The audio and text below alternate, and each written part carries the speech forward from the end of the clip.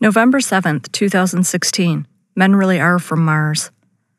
I was standing in the lobby of the Aria the other night with a few of my coworkers, watching as a line formed for the nightclub, and one of the men in our group pointed out that the line consisted of about 200 young women.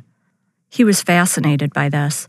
What was more fascinating to him was the fact that they were all dressed up in mini dresses and high heels. He said, "Why would they spend all that time getting dressed up? There are no guys here to impress." I don't know if my mouth dropped open or not at the question, but he proceeded to keep talking anyway. He said, "I like my chances with this many women." Still, I continued to say nothing.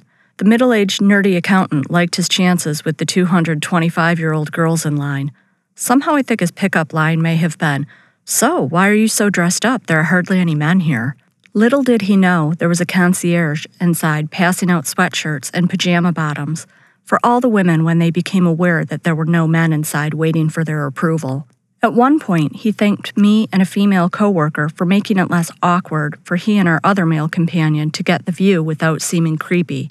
I don't know if that was actually accomplished, since at one point he actually took out his phone and videotaped the line. I'm glad he wasn't feeling awkward.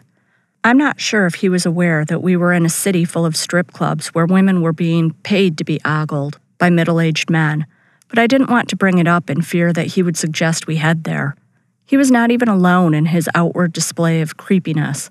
I watched as a 20-something-year-old man walked by all of the ladies and proceeded to clap his hands and rub them together like a fox salivating over his choice of chickens in the henhouse.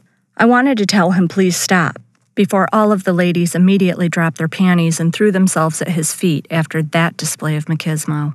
So ladies, fear not, the male ego is still alive and well. And strangely, it's really strong among the nerdy accountants of the world.